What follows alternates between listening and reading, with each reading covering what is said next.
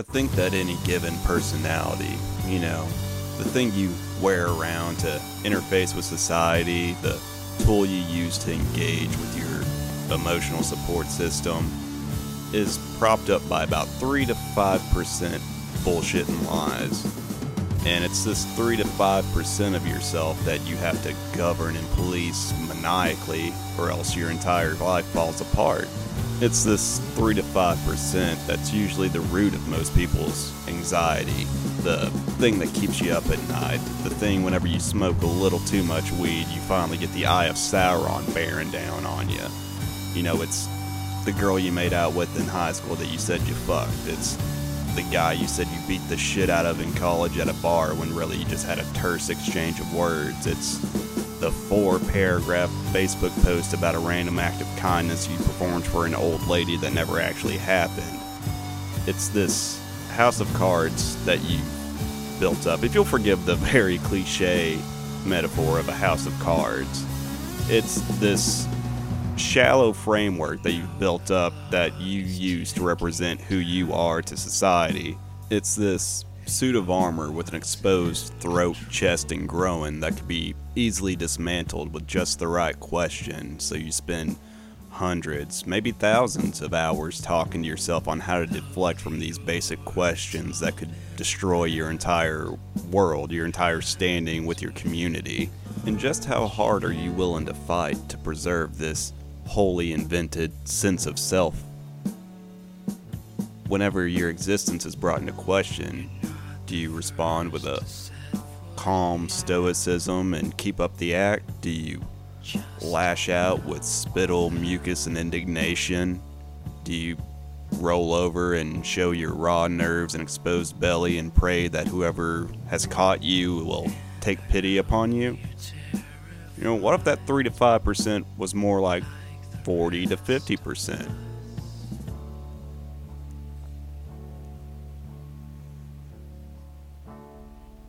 What are you gonna do about it, asshole? Where did you learn your trade, you stupid fucking cunt, you idiot? Whoever told you that you could work with men? I don't care whose nephew you are, who you know, whose dick you're sucking on, you're going out.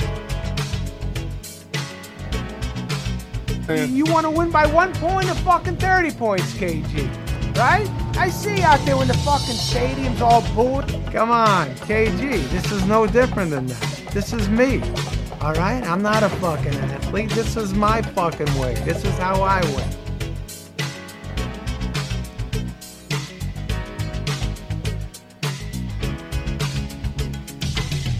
Hello, and thank you so very much for joining us again here on Trash Trafficking. I'm your host, Matt, and today we're going to be continuing Cronenberg Month with 2005's A History of Violence.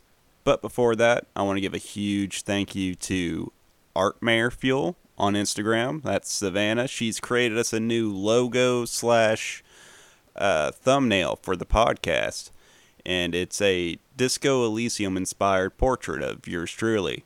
Now I say she gave it to us because I think my visage is a gift to all of humanity.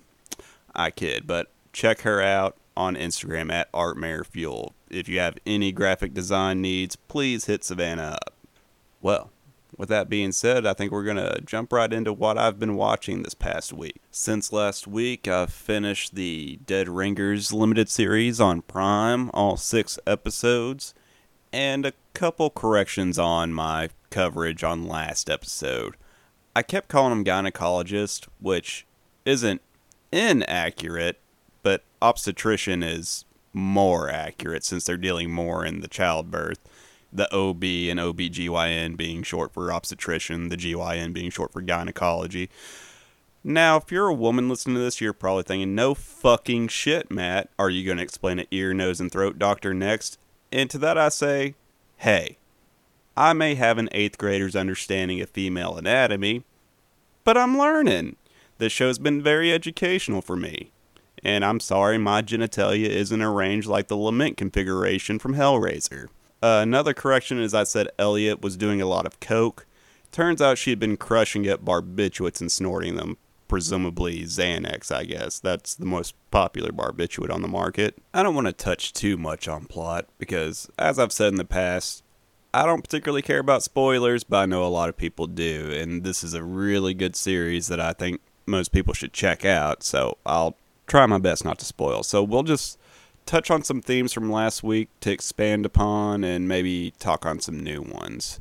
I think the class conversation is expounded upon in the later episodes of the series.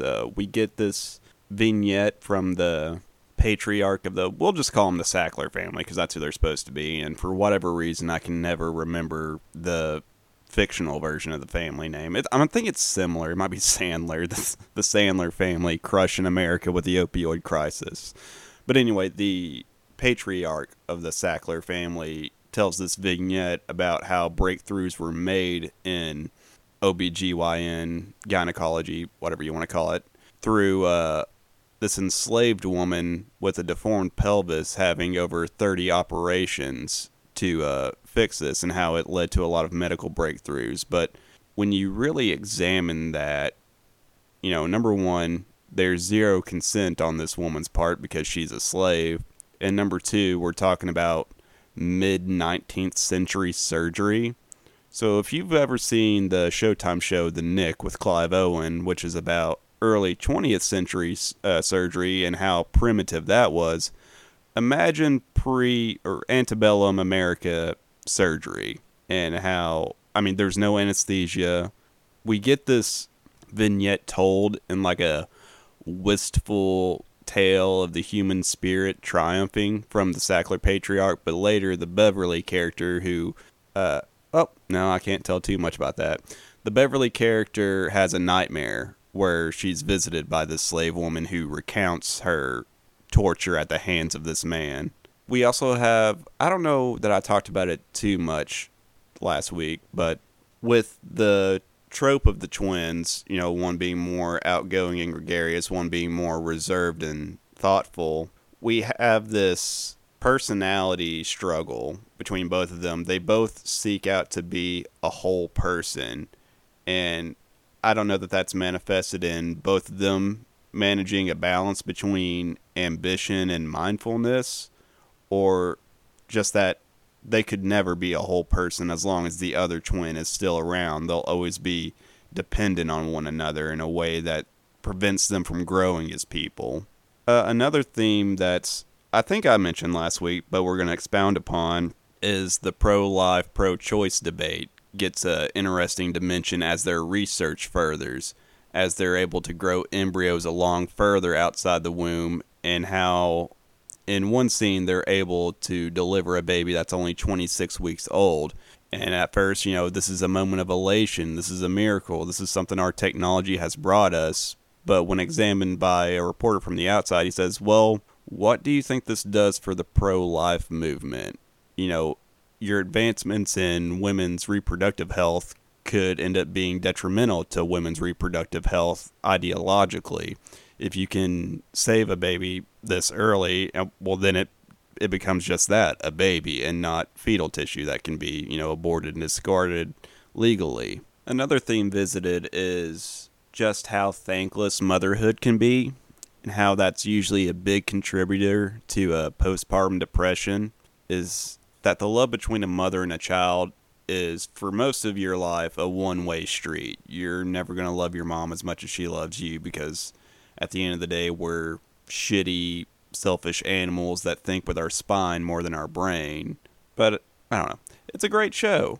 I think Alice Birch, that's the showrunner for it, has done a great job reimagining Cronenberg's original film, along with the novel that the film was based on, Twins, about the real-life Dr. Elliot and Beverly Mantle. I looked a little into what Alice Birch has worked on in the past, and none of it really rung a bell for me. She seems to primarily be a playwright, but she has directed a few things. The one thing she's worked on that I recognize is that she did some editing for the teleplays for Season 2 of Succession. So if you're a fan of that, check out Dead Ringers, or even if you're not a fan of Succession, check out Dead Ringers. It's great. Rachel Weisz's performance gets even better as the series goes on, as she plunges into insanity as both twins in their own separate little psychotic journey. Another thing I've been watching this week, well, not watching, but I mentioned earlier Disco Elysium being the inspiration for the new thumbnail, is I started replaying that. And it's easily a top 5 game for me, and that's in spite of the fact that the PlayStation 4 port that I played is buggy as fuck. It's like a point-and-click murder mystery set in a fictional world, but it's clearly like a former Soviet bloc country that's kind of in disarray as different political factions are pulling apart while you, as an amnesiac detective, is trying to solve everything. I don't know, it just oozes with style. I highly recommend Disco Elysium. It's probably available on just about any platform now. I know it's on Steam, I know it's on Xbox, it's on PlayStation, and I assume you can get some version of it on the Switch because it's not a particularly thick game as far as, downloading. Like, I think it's maybe like 20 gigs, and the Switch is like known for like compressing games down. Like, I have no idea how they have like Red Dead Redemption 2 or like NBA 2K on the Switch, because my NBA 2K file is like 120 gigs. It's absurd. But that's neither here nor there. I believe we're ready to jump into today's film. Bound to violence, gag my pain, drowned in self-regret. This grief is a sentence you face. Coffee! Hey, motherfucker! Get over there! Son of a bitch! Kill me! Are you laughing? Are you laughing? Now, you motherfucking Suddenly in a world so cold and bleak, how can this be a place for you? In this family, we do not solve our problems by hitting people. In this family, we shoot them. Drowned in self-regret, this grief is the sentence you face. How do you fuck that up? You're bound to violence. Bound to violence. Gag my pain. My brother, fucking leave this and let's just kill that little fuck! Violence begets violence. Pain begets pain. Haunted by a dying hope, subconsciously needing the agony. When will you face this? Why do you run? How will you ever heal if you've lost the ability to feel? To violence, gag my pain, drowned in self-regret. This grief is the sentence you face. Oh! You're bound to violence.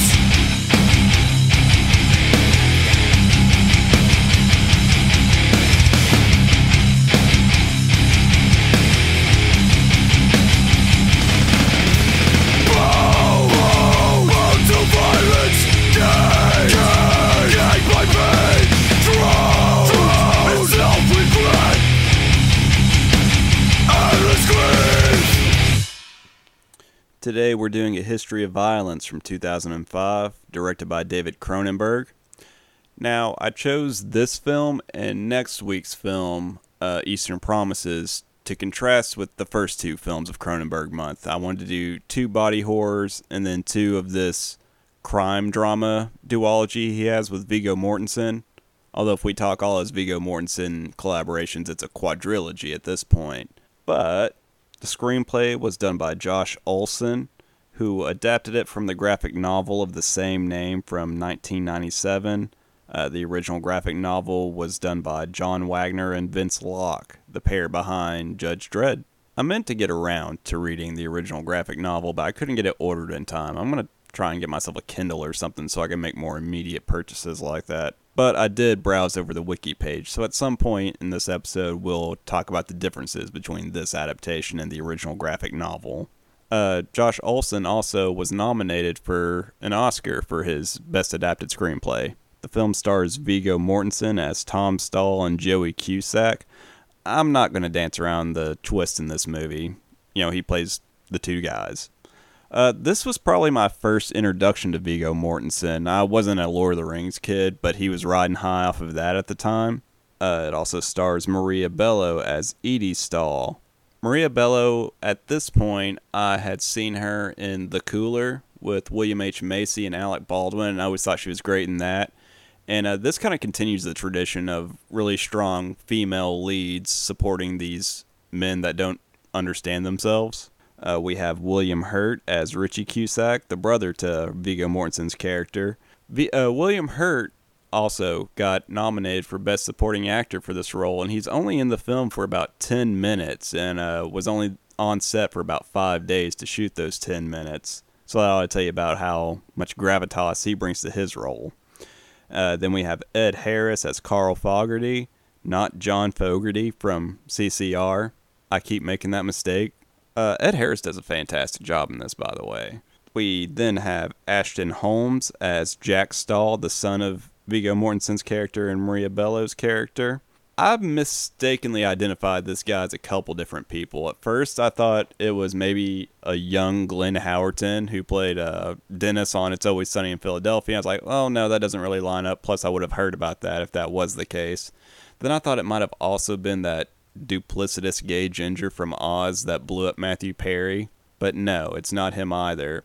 What I recognized him from was The Pacific. He's one of the Marines in The Pacific. He's got this kind of weird, like, proto Michael Cera, Jesse Eisenberg, nervous Reddit guy thing going on. We then have our two spree killers, Billy and Leland, played by Greg Brick as Billy and Stephen McHattie as Leland. You might know Stephen McHattie from the horror film Pontypool, which is like a really interesting take on the zombie film as like the zombie virus being transported through language instead of, you know, a viral bite. I think that probably inspired a lot of Metal Gear Solid 5, The Phantom Pain. The music is once again done by Howard Shore. And last week, well, no, not last week. It was on, no, it was last week on the Fly episode. I mentioned that the score for that film reminded me a lot of Silence of the Lambs. Well, go fucking figure.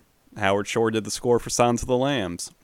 And I noticed watching this film in some of the more tranquil, peaceful scenes showing this, you know, small Midwest town, it kind of sounded like Lord of the Rings, like Shire music.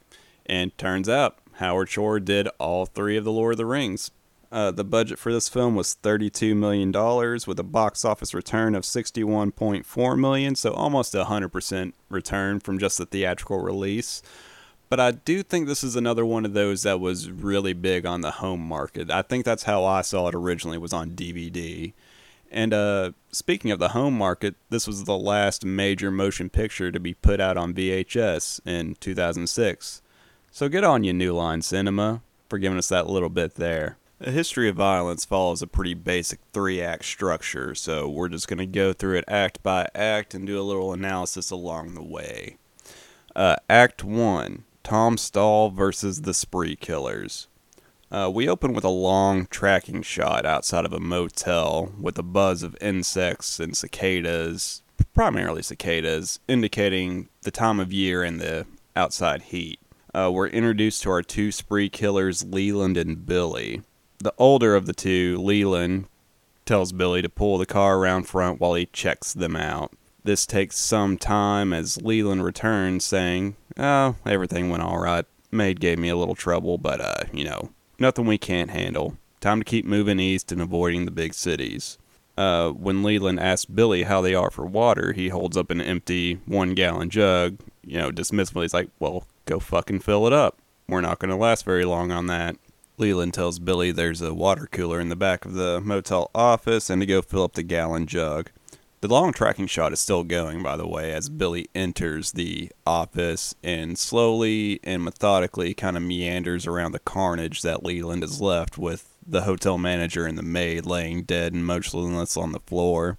Billy absentmindedly rings the service bell on the desk of the counter as he starts to fill up the gallon jug. This prompts a young girl to come from the back office who's visibly scared. She's clutching a doll and kind of, Billy puts a finger over his lips to tell the girl to be quiet as he pulls a revolver from the back of his jeans and opens fire. This is our introduction to the spree killers. They don't really have a backstory in the graphic novel or in this story, so Cronenberg told the two actors to come up with one just between them. And what they came up with is that the older man, Leland, is the uncle of the younger man, Billy, and Billy's just gotten out of prison, so Leland's taking him on a cross-country trip, which involves a lot of murder and assault. As the muzzle flashes when Billy kills the small girl in the hotel, we snap cut to the Stahl home in the middle of the night as the youngest child of the Stahl family, Sarah, wakes up screaming from a nightmare. The entire Stahl family, one by one, enters the room to console the young girl. No one's even a little bit agitated at being awoken in the middle of the night to screaming. They're all very supportive in almost a kind of folksy Hallmark movie kind of way. The next morning, we see Tom Stahl, Viggo Mortensen's character, our main character, can't get his old square body truck to start.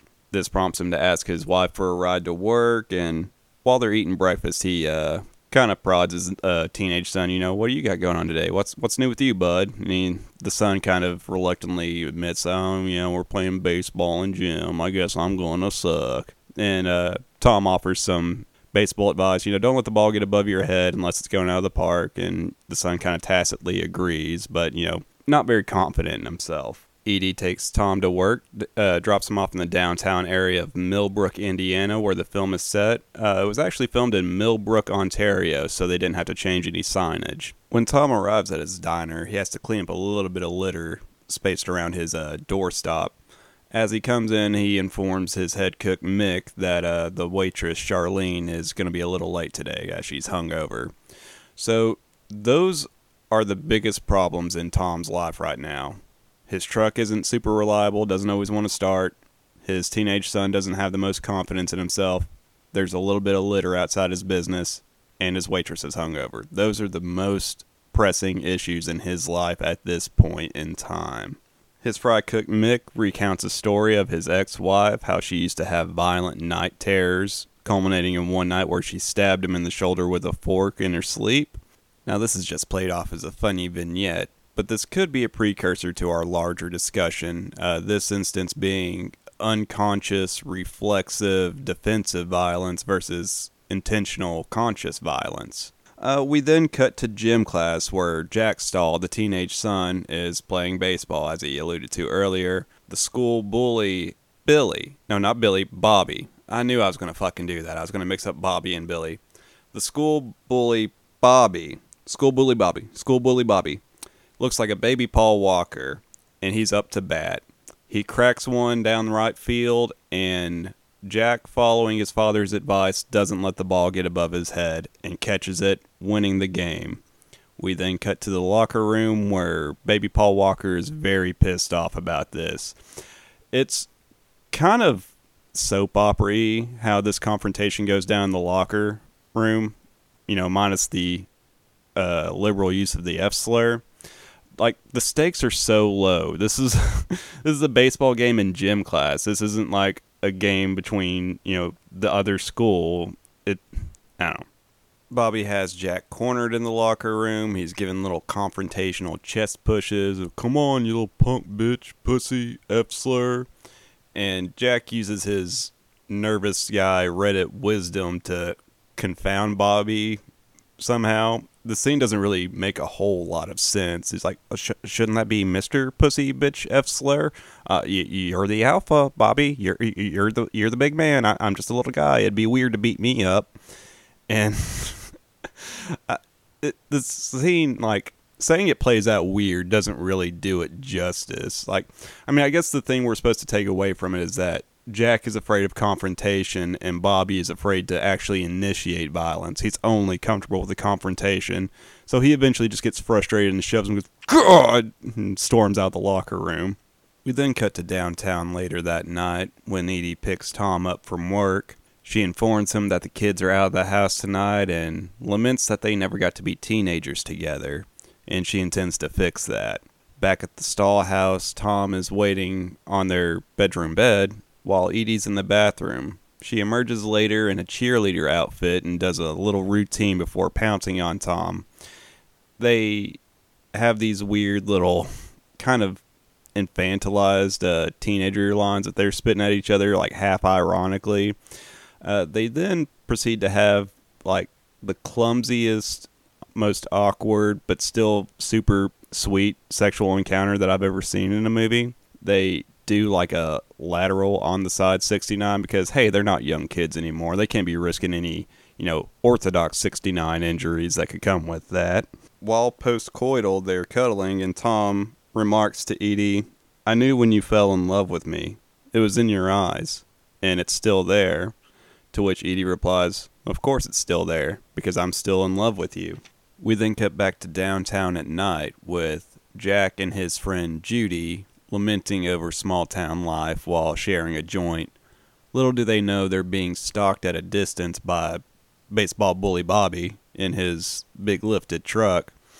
Bobby's slugging back some kind of bottle in a brown bag while he's, hyping himself up to confront Jack.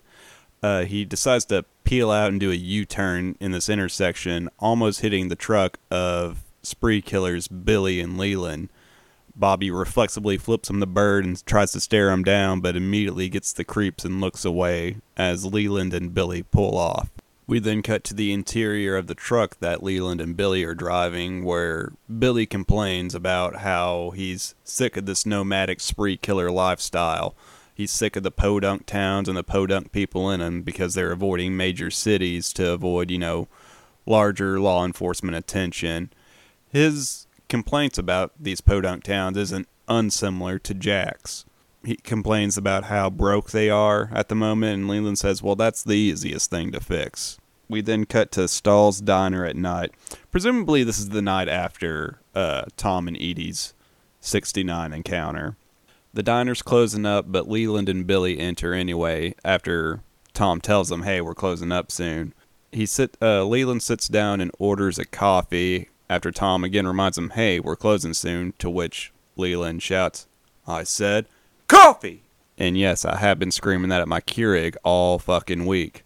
I don't have a Keurig. I got a Hamilton Beach single-serve coffee maker.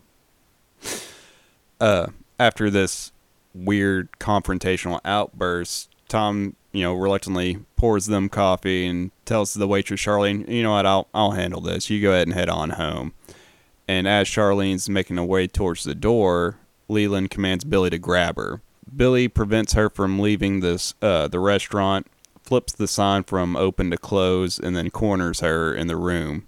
He has his hand over her mouth initially, but then drags it down across her titties, and then smells his hand for the titty residue. Titty residue? Hello? Hello? That is a weird sexual assault. That's another thing that Cronenberg let the actors just come up with. Leland has a gun trained on Tom, preventing him from intervening and helping out Charlene. Leland then commands Billy to do her, meaning kill Charlene. And while he's yelling at Billy, Tom manages to smash a coffee pot across Leland's face, hop over the counter, grab Leland's gun, shoot Bobby in the chest 4 times. Leland gets a little bit of his senses back and stabs Tom through the foot with a knife. Tom then turns and blows the top of Leland's head off. We have more great gore and special effects done by, I forget his first name, but Dupas, half of the team behind the special effects from The Fly. We see half of Leland's face just barely hanging off the jaw. At first, I thought this was from the coffee pot being smashed across his face, but no, upon further inspection, it's the gunshot to the top of the head exiting out through the bottom right jaw that leaves this almost like mandible hanging off of his face. And this concludes Act 1, Tom Stahl versus the Spree Killers. So what have we learned in this first third of the film? I think one of the biggest things are the different thresholds for people to enact violence. We see this in the spree killers, Leland and Billy, who enact violence out of convenience or amusement. We see this with Tom, who enacts violence only in the most dire and necessary situations. and we see Jack and fucking baseball bully Bobby. Hopefully I won't keep making that mistake since Billy's now dead. But the inability of Jack and Bobby to initiate violence because they're not, mature enough. They don't have the gumption yet.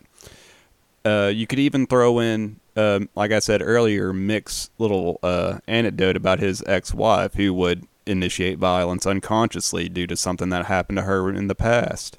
Another big theme is Tom and Edie's relationship. How much they are very much still in love after presumably an almost 2-decade-long relationship, and how they're still young at heart. This opening third of the film kind of betrays the other 2/3 of the film in that we're presented this Hallmark-esque story of a happy Midwest family when the patriarch suddenly has to rise up and challenge unflinching sadistic evil in the form of the spree killers, but miraculously comes out on top with the support of his family and community. I feel we will revisit these themes later. Act 2. Tom Stahl, American Hero. We see Tom in his hospital room after receiving treatment for the stab wound to his foot. He's watching the news coverage on the incident at the diner with disdain. This is first played off as sort of, masculine stoicism and modesty, but we'll find out later that he's more worried about his face being all over the news.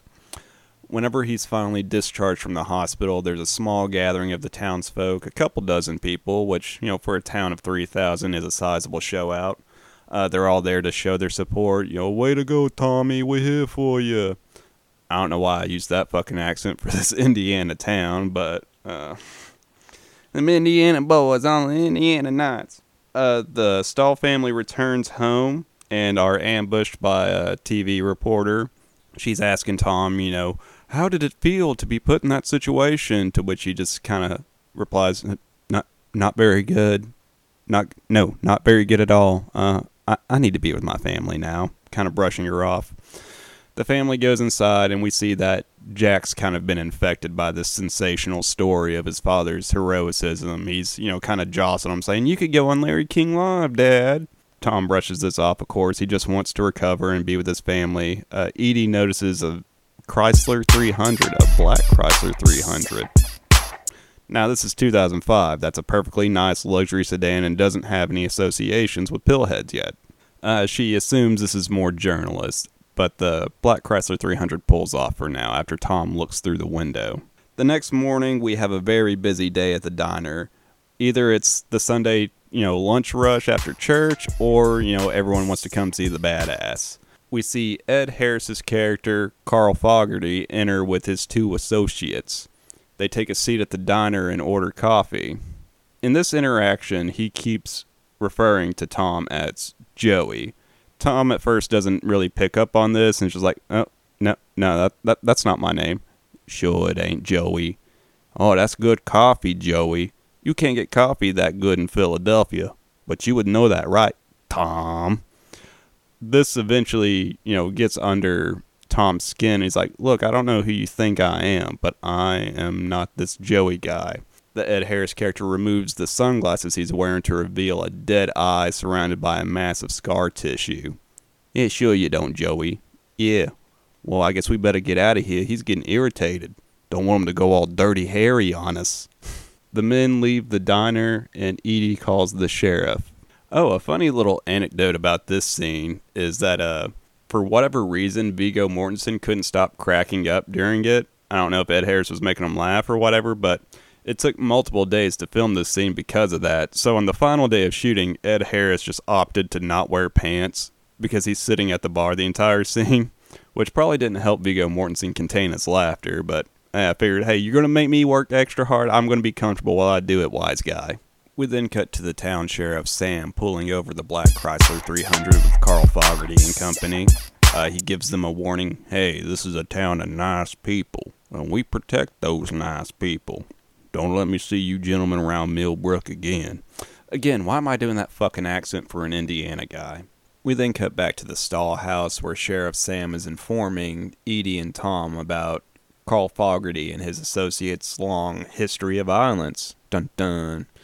he informs him that he wasn't able to find a Joey Cusack from Philadelphia. He was, however, able to find a Richie Cusack that runs the local Irish mob chapter out of Philadelphia. Sheriff Sam then asked Tom, are you, by chance, in any sort of witness protection program, any kind of WITSEC, anything like that? Tom takes a second to answer, but of course eventually scoffs it off like, no, of course not. What kind of question is that, Sam? The next morning, Tom is at the diner early by himself. The lights are off. He's just having a coffee at the bar when he looks out the front window and sees the black Chrysler 300. It then pulls off as soon as he makes eye contact and starts driving towards his house. This makes Tom break out into a dead sprint on his injured foot from the diner to the home. In his panicked sprint home, Tom manages to wrestle his flip phone out of his tight dad jean pockets. He calls Edie and tells her, grab the shotgun and be ready. They're coming. The flip phone and the Chrysler 300 are like the two things that tie this to 2005. Otherwise, this film could be set at any time. Tom finally makes it home, bursts through the door, and almost gets his head blown off by Edie, who's cowering, scared with the shotgun. The family, it turns out this is a false alarm. The Chrysler 300 went somewhere else. The entire family is very concerned for Tom's mental state. This isn't like a normal paranoid outburst. This isn't him. This isn't how he acts. While unloading the shotgun, Tom attempts to, put Jack at ease about the situation. He says, I'm probably just overreacting. I have no reason to think these guys would hurt us or the family or anything like that. I'm just a little paranoid. They're probably just trying to intimidate us, and they've succeeded, so maybe they'll go away now. Sarah, the youngest of the family, comes down and reminds Edie that they're going shoe shopping today. And then we cut to the mall where they're doing so. After we see Edie and Sarah enter the mall, we see the black Chrysler 300 pull up next to their station wagon. While trying on shoes, Edie loses track of Sarah and breaks out in a panic to find her walking through the mall barefoot, as she can't walk out with the new shoes. And I guess she doesn't have time to put on the old shoes. She sees Sarah staring in a store window at some new toys while Carl Fogarty watches from a bench. They have a tense exchange. In some of the special features I was watching, Maria Bello really praised Ed Harris for this scene because she was having a hard time getting through it, and he, actor to actor, decided to do some healthy antagonism towards her. He would speak as Carl Fogarty, like, not his dialogue, but he'd be like, I don't believe you. That's bullshit. I don't believe what you're saying right now. It's bullshit. And that pushed Maria Bello in a way that she deemed, healthy and got a better performance out of her. Anyway, Carl is dropping hints at her about Joey's past, or as they're calling him now, Tom. He asks her, well, if he's who he says he is, ask him about his older brother Richie. Ask him about how he ripped my fucking eye out with barbed wire. Ask him why he's so good at killing. And that last question seems to put something in Edie's mind. It's like, even though he says, yeah, anybody would have done that at the diner, I don't think anybody just would. I don't think everyone has that John Wick gene in them. We then cut to the hallways of Jack's high school, where he's being confronted by baseball bully Bobby. He's asking him, if your dad's such a badass, why are you such a punk bitch? Do you have any funny shit to say now? You funny? You got something funny to say? God damn, I bet your daddy be real shamed by you. Now, that's not me fucking up the Indiana accent. The actor made that choice to take a weird Cajun lilt out of nowhere. Being cornered by Bobby and one of his little lackeys, Jack is forced to lash out in a unintentionally hilarious scene. If it wasn't for Howard Shore's soaring music during the scene to elevate the violence or the blood and makeup effects, this scene would play out very much like a CW show. I think I already made that comparison earlier, but Jack kicks the bully henchman in the nuts and spaz cries all over baseball bully Bobby, saying, "Is that funny now, you son of a bitch? Are you laughing now? Do you know what happens when you call a mentally ill loner the F-slur in gym class? You get what you fucking deserve." I'm pretty sure I just clipped all over the fucking place there, but that's how he reacts to this fight scene. He just like spaz crying while wailing on this kid. We then cut back to the stall house where Tom is reprimanding Jack for his actions, saying, they might press assault charges. You're not just suspended from school. There's bigger consequences to being violent like that. His parents might sue, to which Jack retorts, oh yeah, I guess mom isn't going to take the case. Yeah, I don't know if I've mentioned this, but Edie's an attorney. But yeah, your mom's just going to put her professional career on pause to pull your ass out of trouble because you felt like popping off at school. To further drive this home, Tom's like, look, in this family, we don't hit people to solve our problems. To which Jack replies, no, we shoot them with guns.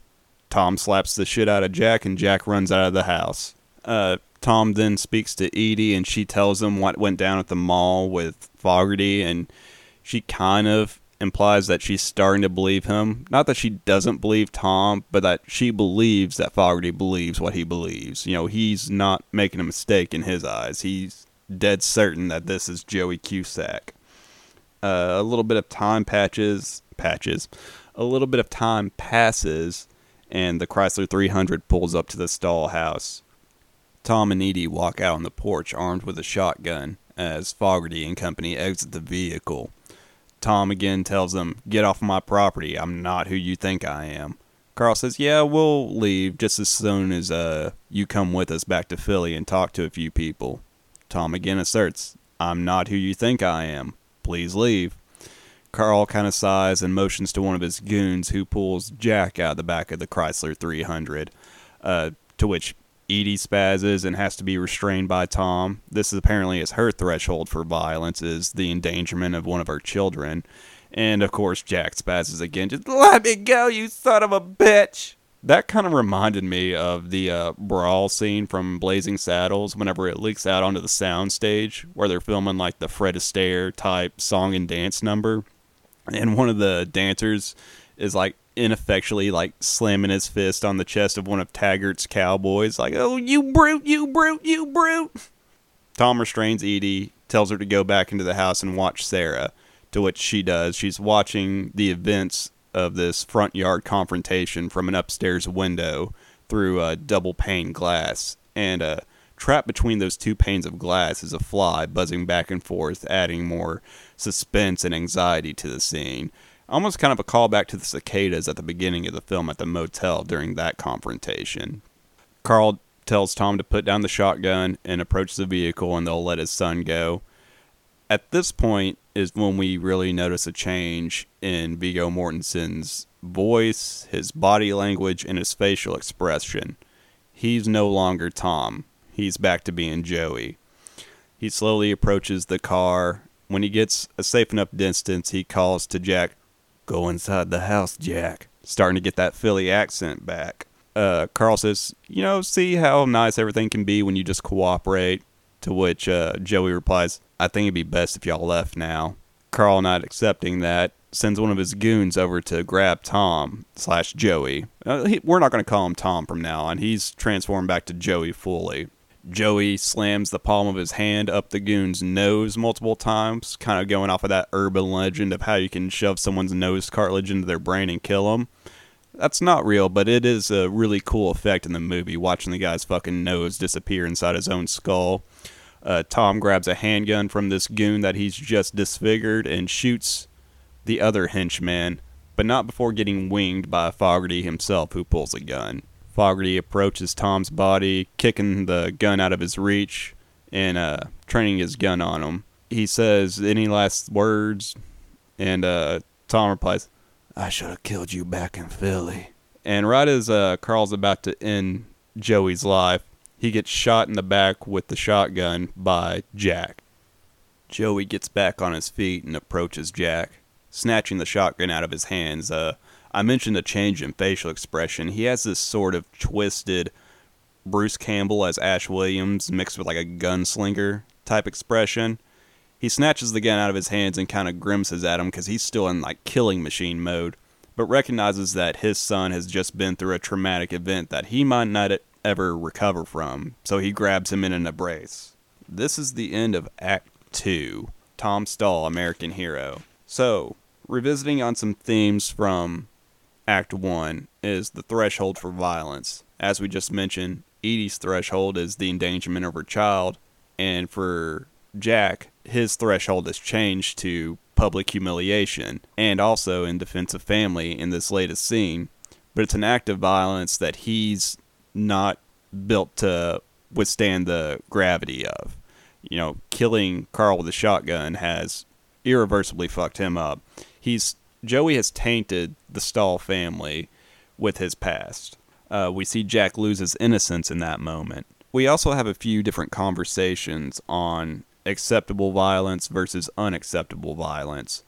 You know, everyone praises Tom for his heroic actions as their defensive, justifiable murder. And we kind of see that in the townspeople's support of him afterwards. It's kind of this sick American obsession with righteous gun violence.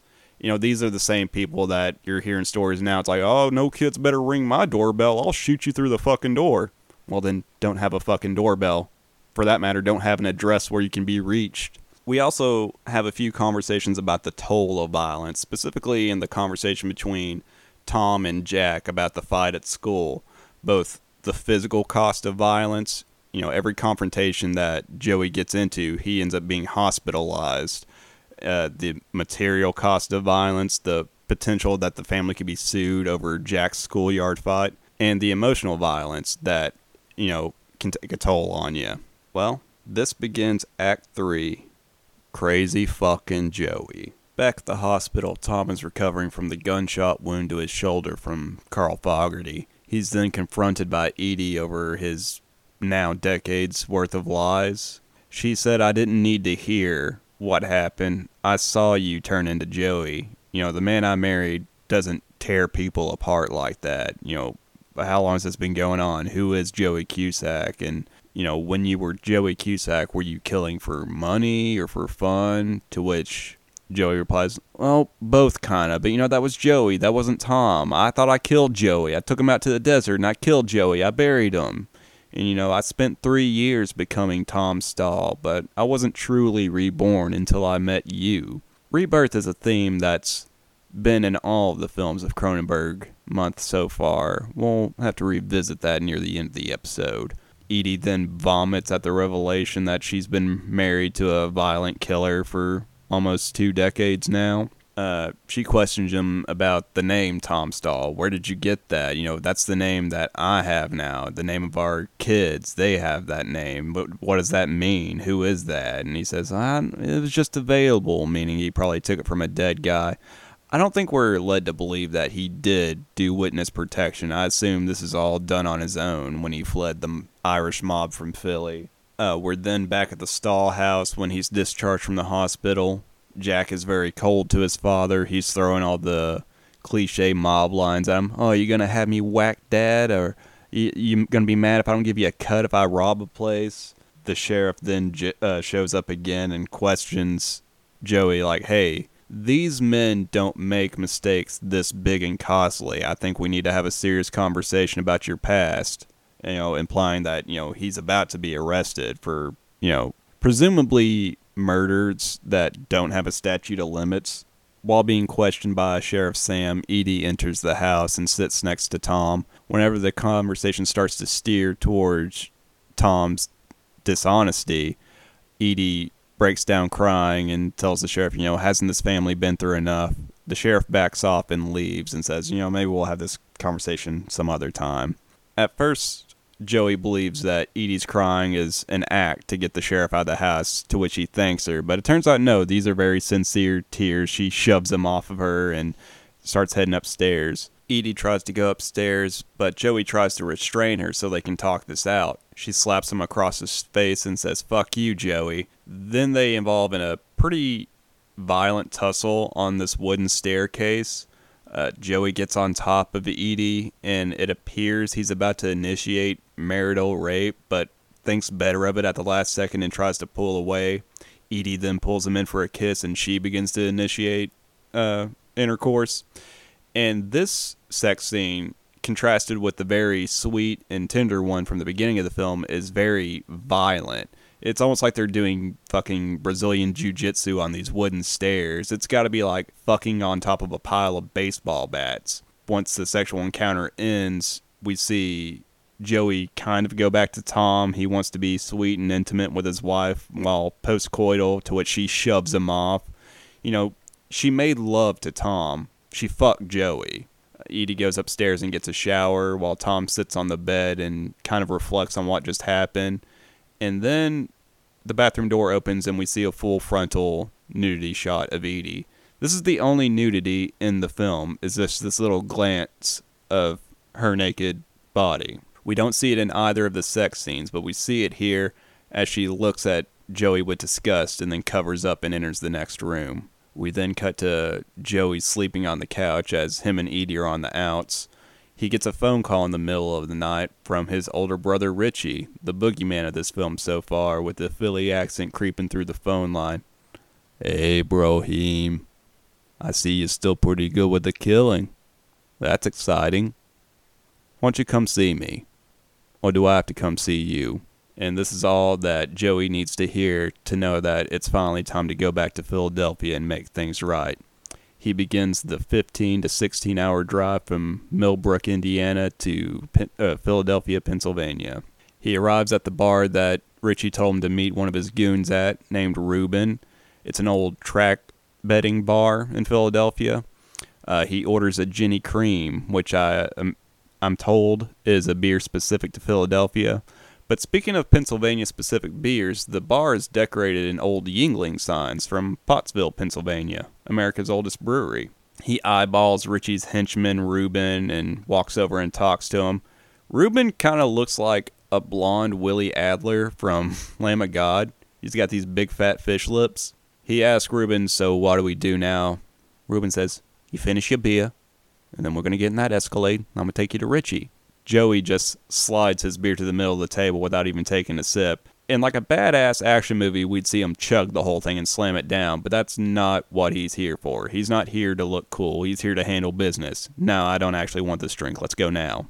Reuben drives Joey up to Richie's estate.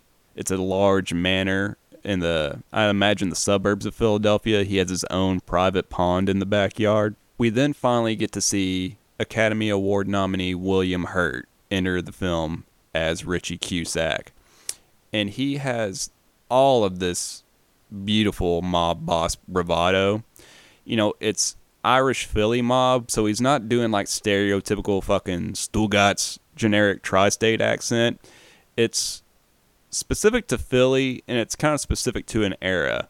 The way he calls Joey Brohim apparently comes from screenwriter Josh Olson growing up in Philly in the 70s as like neighborhood slang. When Richie first lays eyes on Joey, he's very wistful, and you can tell that Joey and Richie, while these are fucked up circumstances, are very happy to see each other. They touch foreheads for a very long time, you know, kind of mob body symbolism that we see in things. They embrace in a hug. He kisses Joey on the cheek. But, you know, this isn't Michael Corleone kiss of death. "I knew it was you, Fredo. You broke my heart," kind of thing. It's sincere. He's happy to see him. He beckons Joey up to his office where they kind of ruminate on life. You know, how do you like being married? I don't think I could ever be married. You know, tell me about this American dream that you've built for yourself, because it doesn't seem real. You know, you've been this other guy almost as long as you've been Joey. You know, whenever you dream, are you still Joey, or are you this new guy? To which Joey tells him, you know, Joey's been dead for a long time. I'm Tom Stahl. That's who I am now. Richie kind of takes this in stride, but he's like, "Well, now it's time to tell you why I want you here. You fucking cost me. You broke into Carl Fogarty's mansion, a made man, and disfigured his eye, and then took off without even saying anything to me. No card, no, letters, no nothing. And I had to deal with the fallout of your violence. I had to deal with that. And because of it, I can't really advance further in the crime family. This is where it tops out for me. And not to mention, getting here alone was made so much harder because I had to clean up your fucking mess." To which Joey says, "Well, seems like you're doing all right, even if this is where you top out. I don't see why you need so much more." You spent all this time and resources and manpower trying to get to me. I thought business would always come first with you. And Richie's kind of taken aback by this, like, yeah, I know, trust me, I know the cost of these things. But some things can't be left unresolved. Joey says, well, I'm here to make things right. Whatever I have to do to make things right with you, Richie, so my family can live in peace, just tell me, what do I have to do? To which Richie says, well, I suppose there is one thing you could do for me, Joey. You could die. You could die, Joey. To which he kind of comically, looks down and rolls his chair so his back is facing Joey because he doesn't want to see this. This cues Ruben, the blonde Willie Adler, to try and sneak up on Joey and garrote him while he's sitting in a chair. Joey kicks back on Richie's desk, taking away his leverage, and then stomps upwardly to crush Ruben's nose. While on the ground, he throws a kick towards the other goon's knee, collapsing it. He just does what Joey does. He takes these guys apart with his bare hands. A third goon rushes into the room. He quickly knees him in the gut and snaps his neck in the split second like Steven Seagal, and then flees from the room as Richie is firing his gun. Richie approaches the spazzing, sputtering body of Ruben and says, "How do you fuck that up?" Kicks him in the side. "How do you fuck that up?" And then shoots him in the chest. A fourth goon enters the room looking concerned at all the carnage and kneels down to the man who just had his neck snapped, to which Richie replies, "Well, you gonna give him fucking mouth to mouth? Leave this, go find my brother, and kill that little fucker." This starts a brief little cat and mouse where Richie and the last henchman are hunting through the mansion for Tom. Richie gets distracted and steps outside the mansion, to which the door immediately closes and locks behind him, while he can hear Joey ripping apart his last henchman. While fumbling to get his keys out of his pocket, Joey opens the front door and catches Richie with his pants down and aims a gun at his head. Richie lets out one last, "Jesus, Joey," before Joey shoots him in the head. Joey walks up to the body, and as blood pools underneath his brother's head, he mutters, "Jesus, Richie." We then get a sort of baptismal scene where Joey goes to the pond in Richie's backyard. He removes his bloody shirt, throws the gun into the pond, and kind of washes the blood off of him. He then begins the long drive back to Millbrook, Indiana, where his family is having dinner. There's a place empty at the front of the table where he would normally sit. The family kind of quietly stare at each other nervously when Sarah, the youngest daughter, finally stands up and sets a plate and silverware in the chair, inviting Dad back to dinner. After another awkward second or two, Jack offers the entree over to Tom now to rejoin the family. I guess the thinking being here that because the youngest member of the family was able to remain untouched by this trauma, that he can go back to being Tom Stahl, that the family can forgive this betrayal, and cut to credits. That's the end of A History of Violence. So, what did we learn in Act 3 and throughout the entire feature of the film? I think more pointedly, on its face, we have a meditation on violence similar to Videodrome, but we're over 20 years past when Videodrome came out, and the nature of American violence has changed in the post-internet world. It's no longer the violence that you see in fictional media or on news coverage. It's now school shootings. It's now a ramped up war on drugs, turning the inner cities into war zones. It's now, high coverage of spree killers crossing America, this American obsession with violence. And it's no longer, like I said, there's no longer a wall between us and it. It's on the doorstep of the average American now in the 21st century. We also have, with this being the Irish mob, some pretty strong Catholic symbolism. Throughout the film, Tom is wearing a silver cross around his neck. You only really see it in states where his shirt's kind of undone, meaning acts of violence is usually whenever you see the cross. We also have him slaying his older brother in a sort of Cain and Abel style biblical meeting. There's also kind of an emphasis on something I've noticed in a lot of Catholic storytellers, which, David Cronenberg isn't. He was raised culturally Jewish, and he personally is an atheist, but he was able to dig into this material, this sense of Catholic guilt, this sense of Catholic righteous violence and wrath as a means of navigating the world. when questioned about the title of the film, David Cronenberg says it kind of operates on 3 levels. Initially when you hear the phrase "a history of violence," it's in reference to a criminal, their past rap sheet. But then there's also the violence of just getting through society. There's the violence of, being born itself. The violence to, like, make your way through society. And then there's also, on the third level of the aspect, the Darwinian violence of survival of the fittest. Tom Stahl / Joey Cusack doesn't come out on top in this movie because he's a family man with something to fight for. He comes out on top because he's a fucking killing machine, and now his family has to reconcile with that fact. With the baptismal rebirth scene we see at the end of the film, we don't really know if this is him being reborn a second time so he can return to being Tom Stahl, the family man, or if he now has to accept that he's a reformed but unrepentant Joey Cusack that now has to navigate family life with his, violent past being full bare on display. While his violence was defensive and justified, that doesn't shield him and his community and his family at large from the consequences of that violence. It's still going to be visited. There's still always a cost, even whenever it's a matter of survival. Let's talk a little bit about some differences between the graphic novel and the film. Now, Cronenberg has been on record saying he didn't read it at all. He only read the screenplay that Josh Olson had written, to which he, as usual, did some revisions. He didn't take any writing credit this time around. I, of course, also did not read the graphic novel, as I said earlier.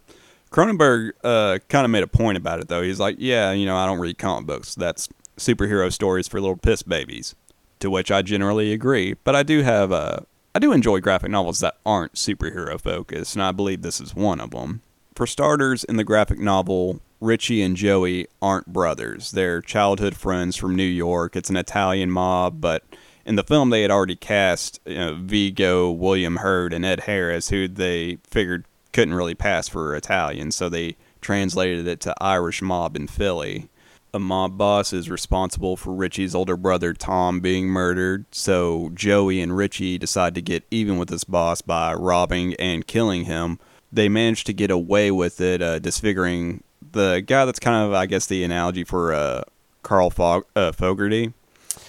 They get away with it, and Joey does the smart thing, and he flees New York with his share of the money. Richie decides to be flashy with his cash and gets captured by the family that they've ripped off and attacked. Whenever we see Richie later in the story, he's been tortured for the last 20 years. Whenever Joey discovers Richie, he's in a warehouse hanging up by a harness with no limbs. So there's another thing. Whenever Joey first gets confronted by the Carl Fogarty character in the diner, he's wearing a pendant, and inside that pendant is a missing finger from Tom's left hand. So Joey got his eye in that exchange, but he got his finger. So they both got a piece of each other. I think in this Cronenberg adaptation of the film, the Edie character is much stronger. From what I read in the original comic book, she's kind of just a cardboard cutout, supportive wife character, whereas Maria Bello brings a lot of force to her performance. Like I said, there's a history with these Cronenberg films of like super strong female leads really carrying the heart of the film. And Maria Bello does fantastic in this. I'm sure there's more differences between the graphic novel and the film, but I didn't read the graphic novel. Let's talk about the color palette of the film. It's very bright and kind of saturated. One thing I noticed from the behind-the-scenes material that I went through is that there's no black or white in the color palette besides the black Chrysler 300 and the suits on Fogarty and his men. And it gives the film an interesting look, but also kind of a visual symbolism in that there is no black and white in this film. It's all ambiguity. It's all gray. It's all subjective, whether or not the violence is justified or how you handle it. The graphic novel, on the other hand, is literally in black and white. It's a very straightforward morality tale about revenge and justice, whereas this is a lot more abstract. And the violence in this film can be sharply contrasted with David Cronenberg's past with body horror, where the violence is very slow, dread-inducing, and surreal, whereas the violence in this film and next week's film, Eastern Promise, is very quick, visceral, and matter-of-fact. You know, it doesn't spend too much time dwelling on the carnage. It's like, this happened, and if you blinked, sorry, you missed it, because that's how violence happens in real life. It's quick and unpredictable and jarring. So, I think we're going to wrap up our History of Violence episode, and I'm sure we'll probably have some more connecting themes when we talk about Eastern Promises next week, as the two have a lot in common. Like I said, I referred to them earlier as the Cronenberg-Mortensen crime drama duology. Well, this has been another episode of Trash Trafficking, and I've been your host, Matt, and we'll catch you next episode. Every day you wake up and there'll be less of you. You live your life for them, and they don't even see you. You don't even see yourself.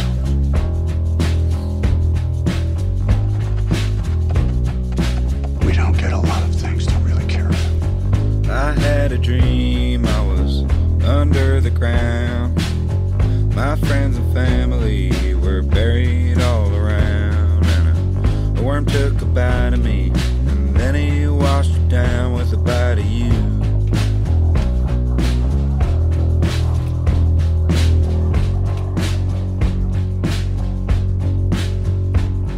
The same worms that eat me will someday eat you too. I know who I am. After all these years, there's a victory in that. Nibbled on your feet and they nibbled on my toes. They become the same when our bodies decompose. You'll turn into dirt someday, same dirt as me. Like one becomes a two and two becomes a three. I'm an old broken down piece of meat. Same worms that eat me will someday And I'm alone. Eat you too. And I deserve to be all alone. I just don't want you to hate me.